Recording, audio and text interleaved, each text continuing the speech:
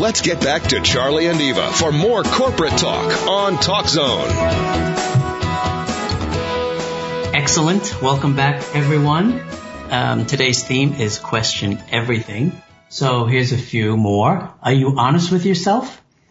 If this was your own business and the money was coming out of your pocket, would you pay someone the same salary as you're getting today to do the same job and get the same performance? Yes. Interesting, right? Do you know the current organizational chart of your company? If you lost your job, would you blame someone? Have you shared anything nice about your company? I mean, I can just go on and on and on and on because those type of questions change my attitude in the workplace, right? Puts me in a better place, keeps me either away from the water cooler or like a magnet at the water cooler because everybody wants some of that, right? Right.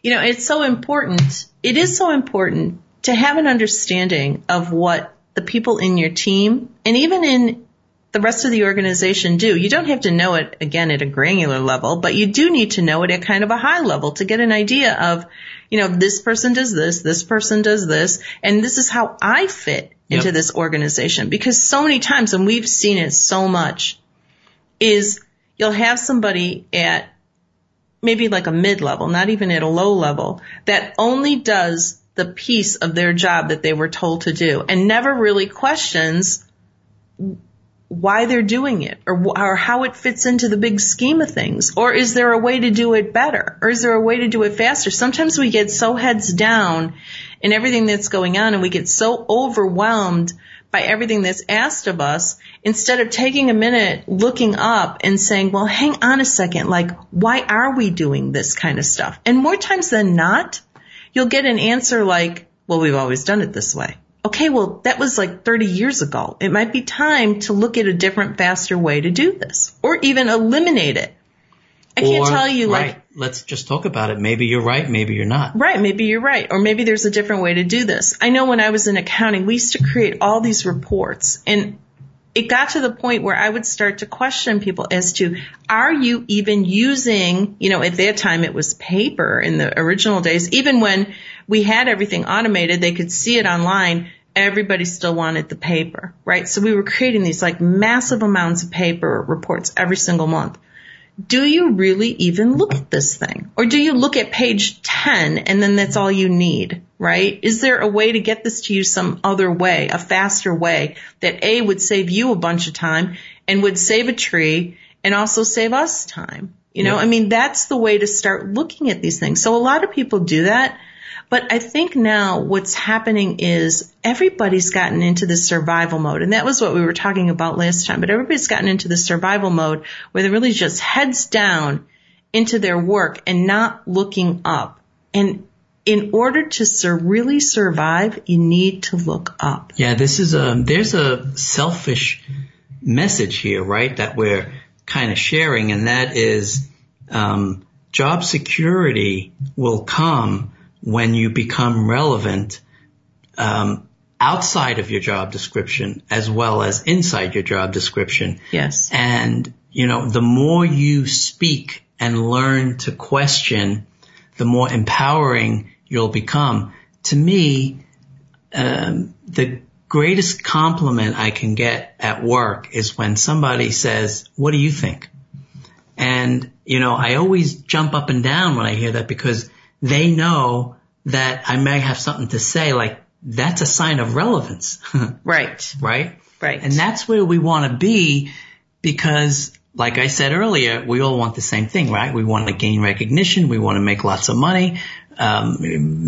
Maybe we want to gain recognition and make lots of money with no responsibility, but that doesn't work. That doesn't map. So the best thing to do is learn as much as you can by interacting, by asking. And so I'm going to take it in another little direction here. I'm going to also say, also question what you're hearing from different leaders, right? So there's a lot of stuff coming out of the Harvard Business Review, a lot of great stuff. A lot of different leadership consultants coming out, a lot of different leadership management styles.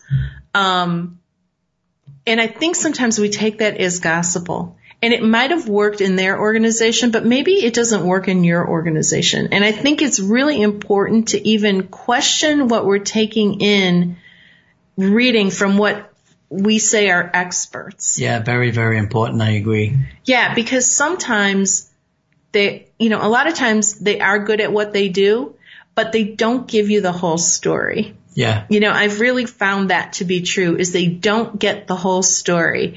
Especially when it comes to entrepreneurial ventures, but it can be the same within a corporate arena as well. You'll hear the stories about how, I went from like the mailroom to the boardroom, and that could very well be true, but maybe you don't get the full story of how long it took and what they actually had to do. And there are people that are very much in integrity, but there are some that are not. And I think it's more and more important to start really vetting what you're listening to and what you're reading.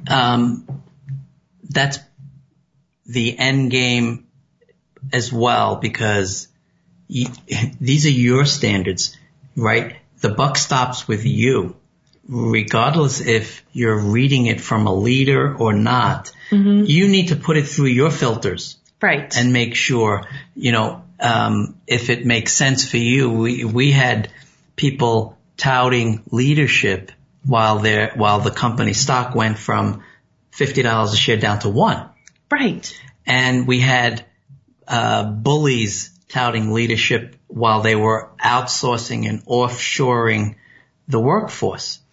And I'm saying, well, where's the leadership, right? So that's not what that is, and over the years, and we've shared this as well, we've been Six Sigma, Black Belted, CMM. These are all big, tough, loud people with new ways to lead, with new ways to hit people over the head, right? Right. And get more out of people when they're already giving you everything they've got and probably not getting paid that well because they haven't gotten a decent raise in how many years. When senior management is getting huge bonuses, double, triple their salaries. It's craziness. It's craziness. So it's really important to question all of that. And the one thing that I started to question is statistics. I think statistics are absolutely baloney. And I know that there's people out there that will say, no, it's a science. It's a mathematical science. It's true. It is true. Statistics has its place. However, you can skew a stat to be anything you want it to be. Yeah. I agree. That's a sore point with me. I agree, especially when I hear the 80-20 stuff. Yeah. That to me is always made up. Well, right. and where does that number come from? Right. It's like it's 77.2% of people. Right. And, in the workplace, statistics, and then a distant relative is metric managing, Right. What are the KPIs? What are the key performance indicators? All of that to me is lack of trust, right? The results should be speaking for themselves. Mm-hmm. Well, and then when you had like two people in the team, it didn't make sense to even use those indicators because there wasn't enough people to make a proper indicator. Right. It was like top 10, bottom 10. There's two people in your team. Yeah. And you still had to do it. So this month you could be top 10. Right. And next month I could be top 10. And it's just the craziest thing I've ever heard. Yeah. And that came from leader see, leader do. Big loudmouth, well-known, nationally famous person. That doesn't have a clue anymore of what's going on in the workplace. No, I mean, maybe, in the 50s, I don't know, Ozzie and Harriet days, that would have worked better. No, I know. And so it's so important to start looking at that and seeing, okay, maybe some of this is a key concept. Does this really fit what I'm trying to do in my own department or my own organization? Does this really fit? And sometimes we fight change, right? Mm-hmm. So sometimes it is a bit of resistance on our part that we say, this is never going to work, and we just kind of throw it out the door offhand. On the other hand, we also can sometimes look at things and say, like, oh, because it came from so-and-so, this must be the right thing to do. Well, going back to your previous point, if I was questioning something like, let's say, work-related, a test plan, and it came back as, well, we're doing it this way now, so give it a chance before you resist the change. If it was that type of interaction, I would be fine with it, right? I stated my case. Right. I made my point. They collaborated back and said, well, it seems like you're just resisting. Give it a chance first. That's fine. That means that the issue isn't closed and we can raise it again. Right? Well, and that brings up a good point about being open-minded, right? So it is question everything, but then also be open-minded to getting to when you get the feedback, to then be able to say, yeah, okay, this makes sense. Yeah. I'm okay with this. Right. On the other hand, when you're going to question everything, sometimes you can't go to question it alone. Right. And so it takes buy-in from the team. So everybody on a team the reason we call it a team is because every single person has their place on that team. So it's essential that if you're going to question something that may not be something that management wants to hear, that as a team, you're kind of showing a united front. It goes back to the whole bullying episode that we did a while ago about the bully, the victim, and the bystander. Sometimes when you go to question, one person sticks their head up, and takes the hit while everybody kind of hangs back to see what happens. No. If you want to start moving forward, the whole team has to stand up. Right. And so if there's one person on the team that says, you know what, I don't think that this is going to work, that also has to be respected, and maybe you don't bring it up. But everybody has to weigh in, and it can't just be that this person's scared. It has to also be that there's a valid reason as to why they don't want to question.